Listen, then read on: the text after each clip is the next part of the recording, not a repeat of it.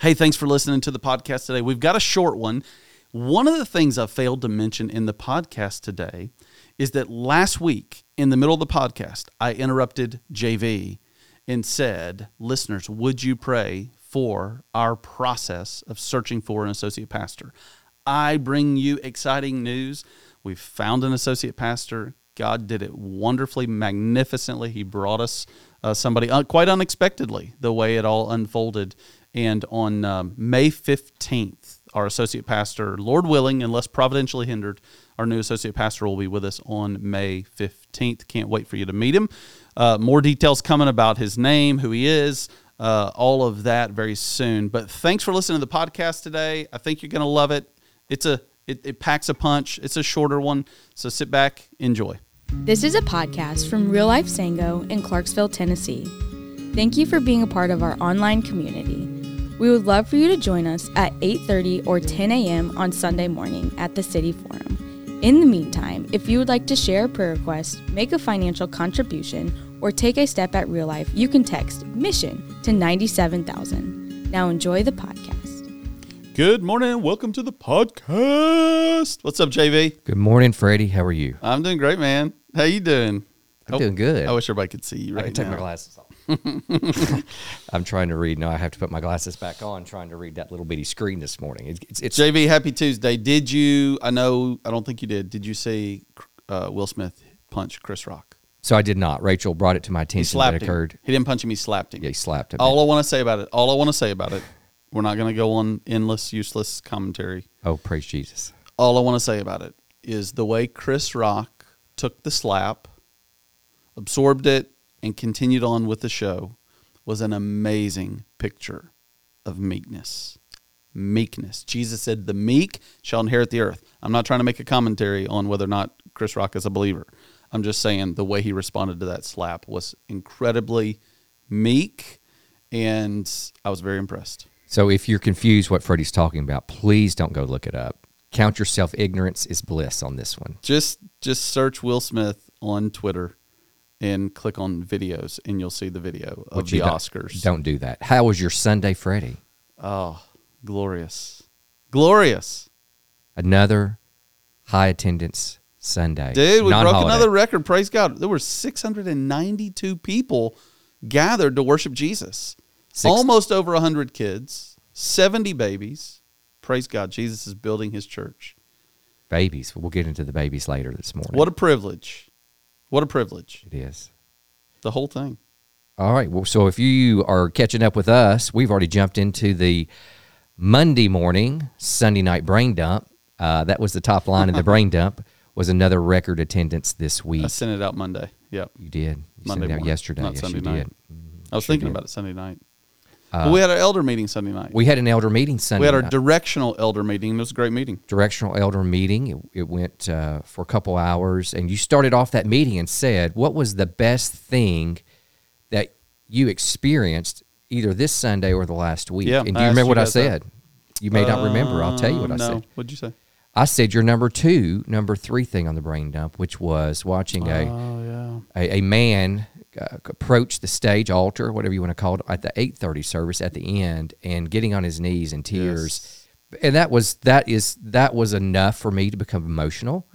Yeah. But to watch his whole family one by one get on their knees and put their hand on him and pray with him was just so powerful and incredible, humbling, inspiring for this guy right here. Yeah, well, I'm glad. The scripture actually commands us to bow down and kneel before our Maker.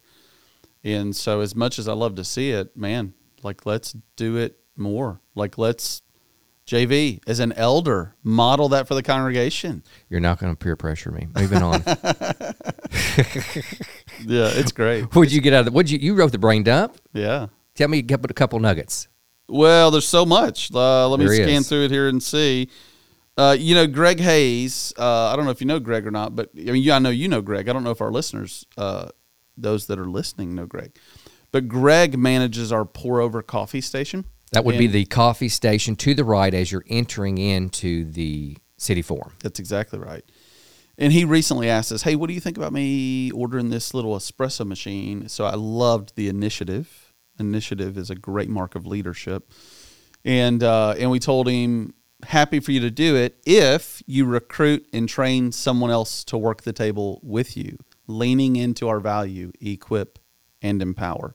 So for us as a church, Jonathan, as ministry team leaders, it's not so important that we get the job done. What's important is how we get the job done. And so as leaders, God calls us to equip the saints for the work of the ministry. So we just want to see people being equipped and empowered all through the church. We want to resist that old 80-20 rule where 20% of the people do 80% of the work. Great. Yeah, man. You want to say it one more time? Equip and empower and Equip initiative. and empower is our value. It's one of our 4 values. And I loved Greg's initiative. So pop over, give him an attaboy, and see who he's training up over there. And if he's not training anybody up this Sunday, say, can I help? Hey, Freddie said you were supposed to be training somebody up. and can I help? Can I learn how to do it? Yeah, if you're interested, pull a little shot of espresso, do a little pour over coffee. He made some English breakfast tea over there Sunday. Some of my favorites. I sipped some tea. It was really good. Yeah, man, we got Easter coming up. Easter's going to be awesome. Quick little note for Easter. As many people that can come to the 8 a.m. worship service would you plan to come? Your Easter will be a lot better if you get up and get after it and come to Easter at 8. But we won't have childcare at the 11. No childcare at the 11. Sam failed to mention that Sunday. We're going to have an 8 a.m., a 9:30 a.m., and an 11 a.m. worship service, but no childcare. Reason being is you got to tear down before. Right. And the city forum will probably be closed on Easter, but we want to have a good dry run in case we ever go to that third service just to see how does this go, in terms of breakdown, tear down, all of that. Kind of see where and how people scatter. And so one more time, Easter is we're recording this on Tuesday. Palm Sunday is in a week and a half, so about 2.5 weeks, Easter. Yep.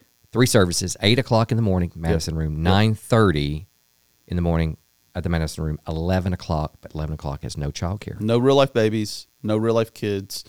And don't forget, the week after Easter, we have the Sunday after Easter party. Jonathan, have you ever been? My little girl was baptized last year on the week after Easter. I lose track of, we've been out on the land a couple of different times, and one of the times was for the Sunday after Easter party, and one of the times was for our birthday.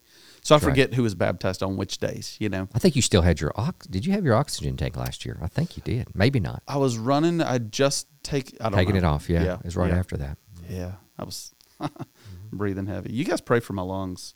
For about 2 weeks, at the end of every day, at the end of every work day, I feel pretty winded. Okay. I got to have a little, I don't know what it is. Maybe I'm talking too much. I just need to shut up. I'll talk more today. So again, that's the week after Easter. It's a big day. We'll be on the land and plan for that. Easter, Palm Sunday, the week after Easter. There's lots of wonderful exciting events. time. Kids are singing on Palm Sunday. That's right. My kids were super excited about singing. They're a little nervous, they said. Yeah. Just a little nervous. That's great. That's great. And you're like, I know. That's the way I felt when I preached. Yeah. Oh, no, I wasn't nervous at all. All right. Anything else on the brain dump? Yeah, I think that's good. Man. Looking forward to digging in with you this morning. But before that, let's take a break. Are you on social? Are you on Instagram, Facebook, Twitter, all the spots? Did you know that Real Life is on all those platforms, and we send out amazing recap videos from every Sunday? They're inspirational. They help you carry Sunday with you. Did you know that I write out regular devotionals and that I push them out on my Facebook page? We just want to help you stay connected. So if you're on social, follow us today on Facebook. Follow me today on Facebook. Follow us on Instagram, follow us on Twitter, and you'll get all the latest info in real time at Real Life. Okay, Jonathan, one thing I failed to mention about the Sunday, the after Easter, the Sunday after Easter party is that it starts at 10 a.m. on the land. There'll be food trucks, so some people may not have come. There'll be food trucks. If you bring a friend to Easter and it's their first Sunday with us, we'll give them a voucher for free lunch the week after at the food trucks. But at 10 a.m. on the land, it's going to be awesome. Week after Easter. Pray for no rain. No rain. JV, what you got, man? When was the last time you felt like a child, Freddie? That I felt like a child? I didn't say act like a child. Maybe I should say, when's the last time you acted like a child? Oh, look at you. You're clever. So which question do you want me to answer? How about act? I'd like to hear this one. That I acted like a child? I'd have to think about it. I don't know. I say Put me on the I spot. acted like a child on Friday. You did? Yeah, I had this little breakdown, just self-pity party, and Yeah. it was not pretty Yeah. at all. Shake it off. I acted like a child. Shake it off. I guess it happens, doesn't it? It happens recently more often than it should. Yeah, I acted like a child. I've probably whined to Susan like a child in the last week and a half. Okay. I can't pinpoint the moment, but I hope the podcast listeners are running through their mind of when they acted like a child most recently. I think we all do. But what does that mean? Well, I think we're going to dig into that today, just briefly about what it is about being a child and maybe acting childish. But before we get there, let's treasure some children. That's what you kind of talked about on Sunday. That was one of the big ideas from the sermon. Yeah, you treasure children. We're not going to.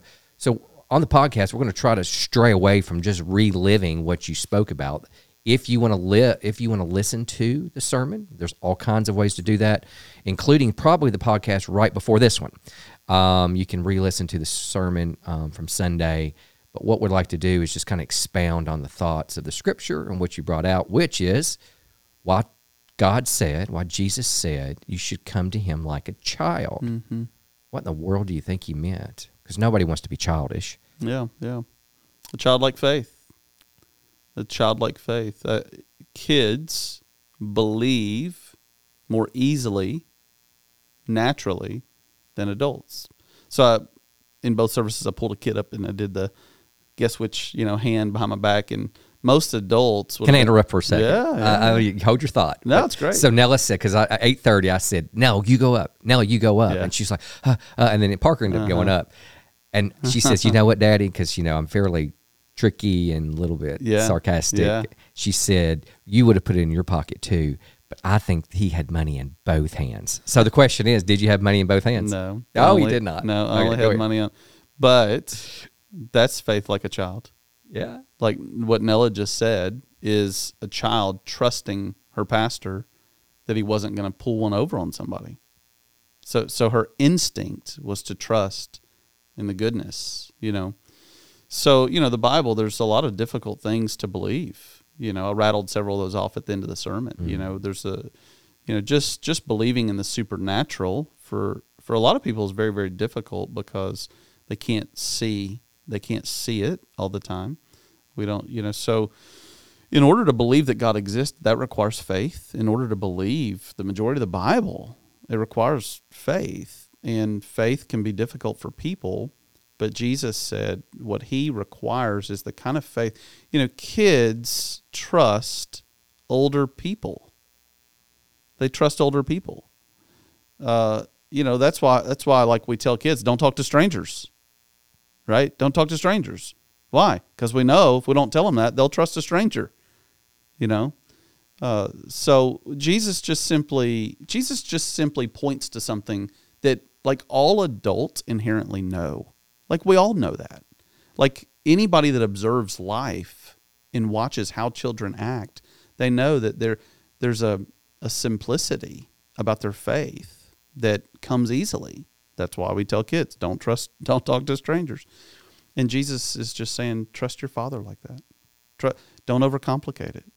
Don't overanalyze it. Don't what if it. Don't, just trust. And so, part of that is just fixing our eyes on him, on the character of, who he is. I think, Jonathan, it's healthier to just kind of turn the tables on someone else. And like, let's assume, well, of course we ought to trust like a child.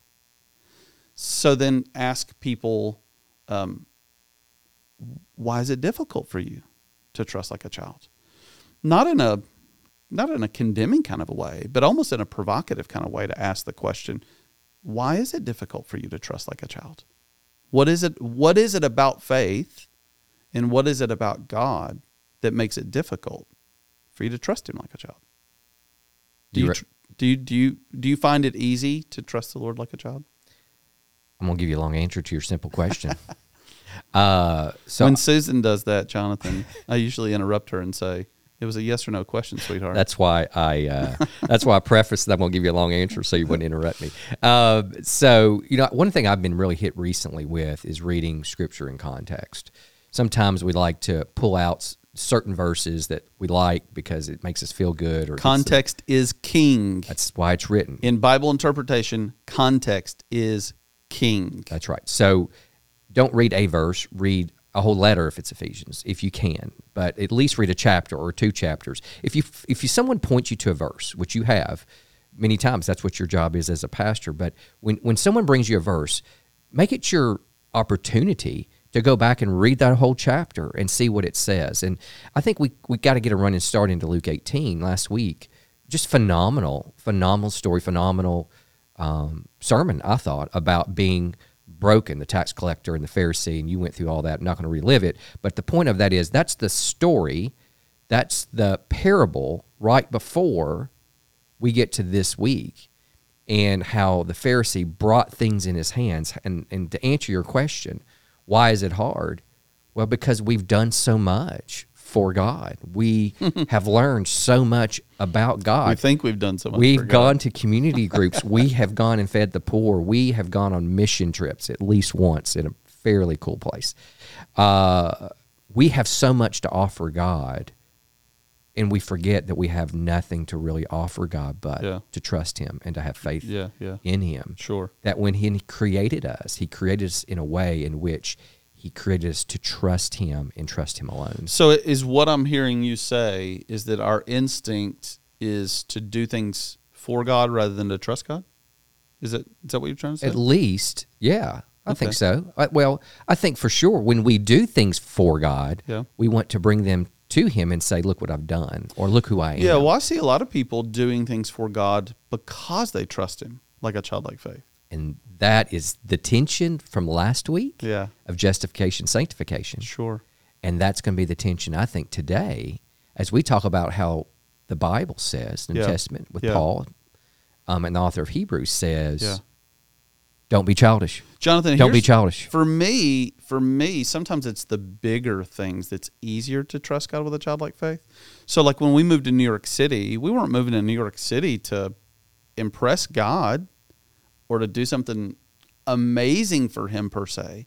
We sensed a genuine call, and it was so easy to trust God.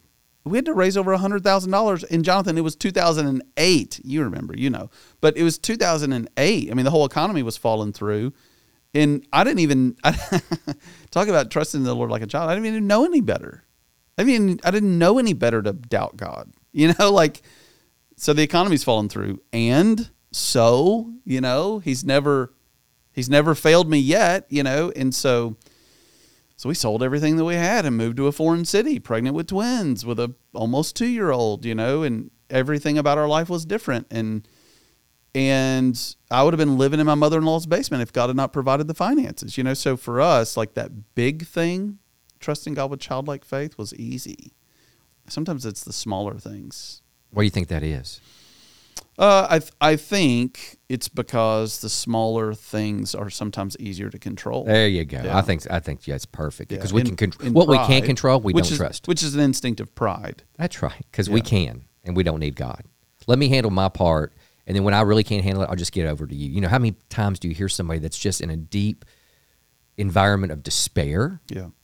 And you've mentioned this when you were in the intensive care unit at Vanderbilt last year, when you didn't have anything, anybody, you had potentially no other medicine to take care of your situation. You said worst time ever in your life, but you said it last week. Yeah. One of the most, one of the best parts of your life that you could just completely trust in God and God alone. God was so near.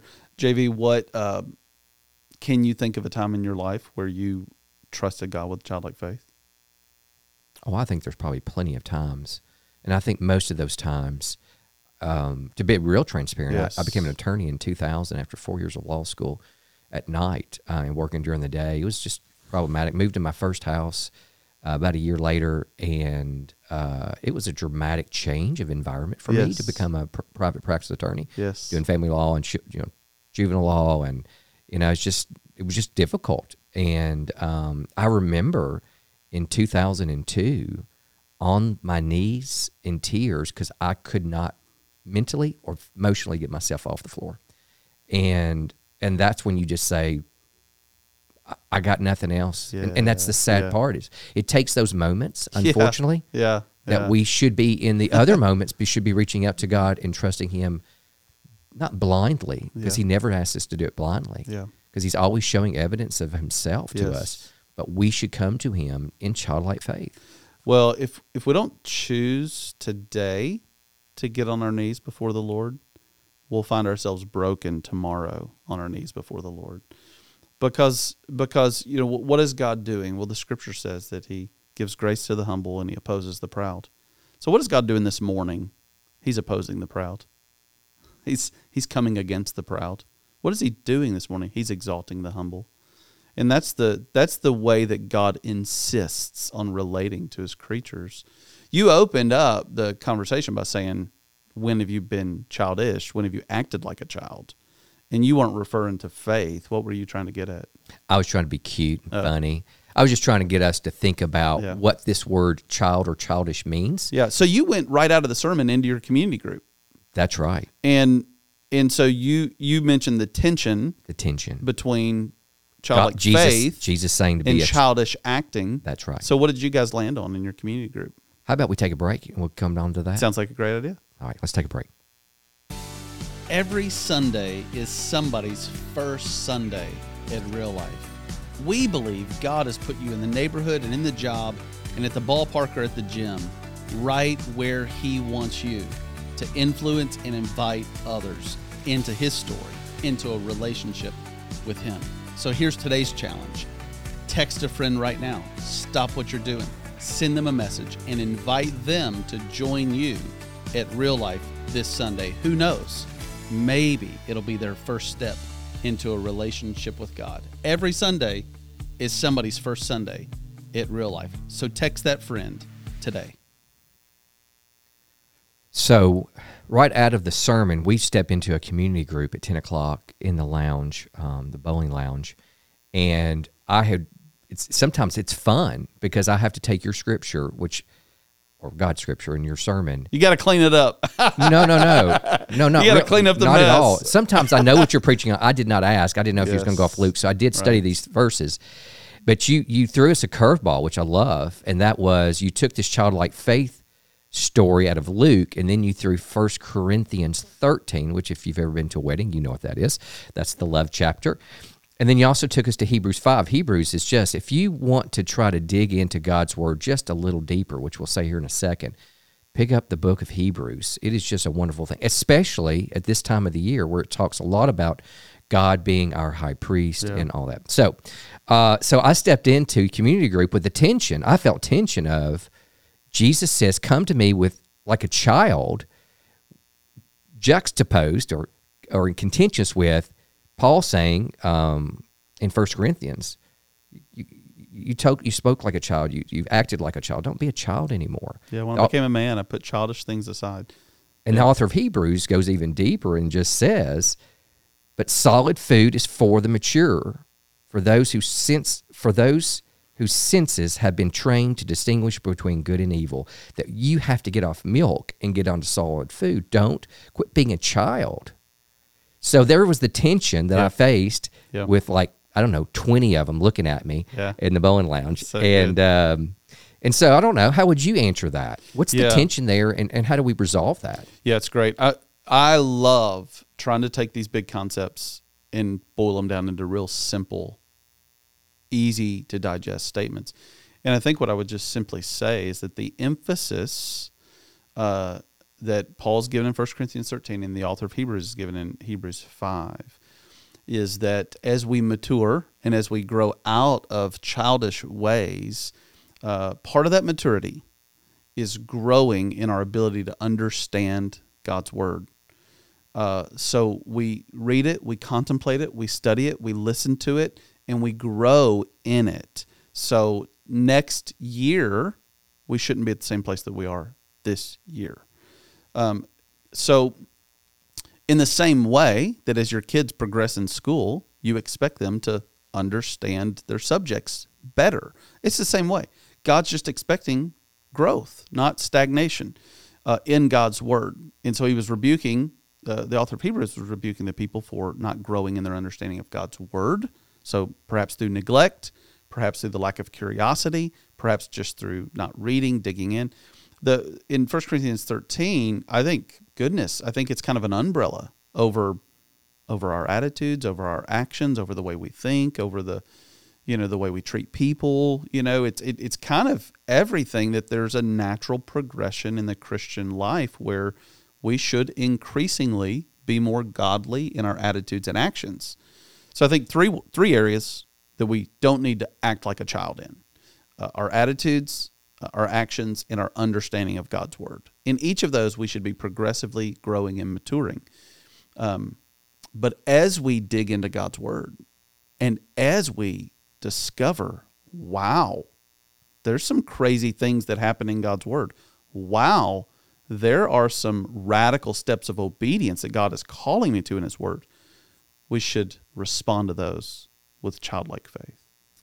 I'm listening to a podcast recently, actually, end of last week and this weekend, and it talked about how the Jewish thought. So if a Jewish person read the Word of God and got to a place where he or she was stumped, just was completely, would not understand. His point was, maybe in the Western culture, we would be frustrated, but they actually would celebrate and jump up and down because they came to a point of Scripture where God was going to reveal his truth to them, something they did not understand. And so I think in closing, I think it was really good. Community group, we broke the tension to say, you come to Jesus with childlike faith, but you act and you learn and you study and like a mature adult. Yeah. And I think 14 says very clearly, I'm a word geek and I'm gonna end on this, is that it says, for those whose senses have been trained to distinguish between good and evil. It takes us back to Genesis 2, I believe, of distinguishing between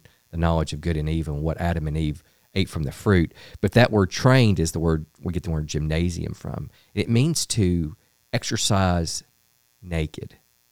That's kind of the root of that word, because they wore loincloths and all that back in the day. And I would say, to try to put the two together, Fred, is that when we come to God, we have nothing to bring to him but trust in him. And that as we train ourselves naked. We bring nothing other than what God's going to give us in his word, and we can trust him that we can obey to what we understand. So don't bring something to the table. Train naked. Train with trusting in him. I think the sentence, John Piper once said, books don't change lives, sentences do. And I think the sentence you just said is worth meditating on all week. We don't bring anything to God but our trust in him. That was powerful, JV. Not being naked while you train. I was kind of trying to pull us away from that. Hey, I will say this pastorally. Pastorally, a lot of folks will listen to this and they'll be like, I've acted like a child for too many years spiritually. And so you can beat yourself up over that. You can be discouraged over that. I want to encourage you. The Apostle Peter once wrote that the Apostle Paul's writings were difficult to understand. So if you feel like, gosh, I'm such a child and I'm never going to understand the Bible, take heart. Take heart. One of the authors of the Bible, one of the apostles said one of the other authors' writings were difficult to understand. So trust that the Lord's mercy is going to be new tomorrow. His mercy tomorrow is not for this week. It's for tomorrow. The mercy that he gave you today is only sufficient mercy to get you through today. So don't worry about tomorrow. Seek the Lord today. Trust him today. Real life, we love you guys. JV, what you just got? Last thing. So into my community group to say this, for me to understand the tension, I said, study like a Pharisee, trust like a child. That's good. Study like a Pharisee, but trust like a child. Study with the zeal of the Pharisee, not the pride. Study with the zeal of the Pharisee. Trust like a child. Let's pray. Father, we pray in Jesus' name and by your Spirit. Thank you for every single listener today. Lord, thank you that it's like we're just having coffee, talking about you today. Thank you for JV. Thank you for our church. Thank you for what you're doing. Most of all, we thank you for King Jesus. He's our hero, our everything, our brother, our Savior. And this morning we worship him. All glory to your name, Lord Jesus. We pray in your name and for your sake. Amen. Amen. Keep it real, brother. Keep it, Jesus. Thank you for listening. We trust that God is stirring something special in your heart today. We hope to see you on Sunday very soon. Keep it real, keep it Jesus.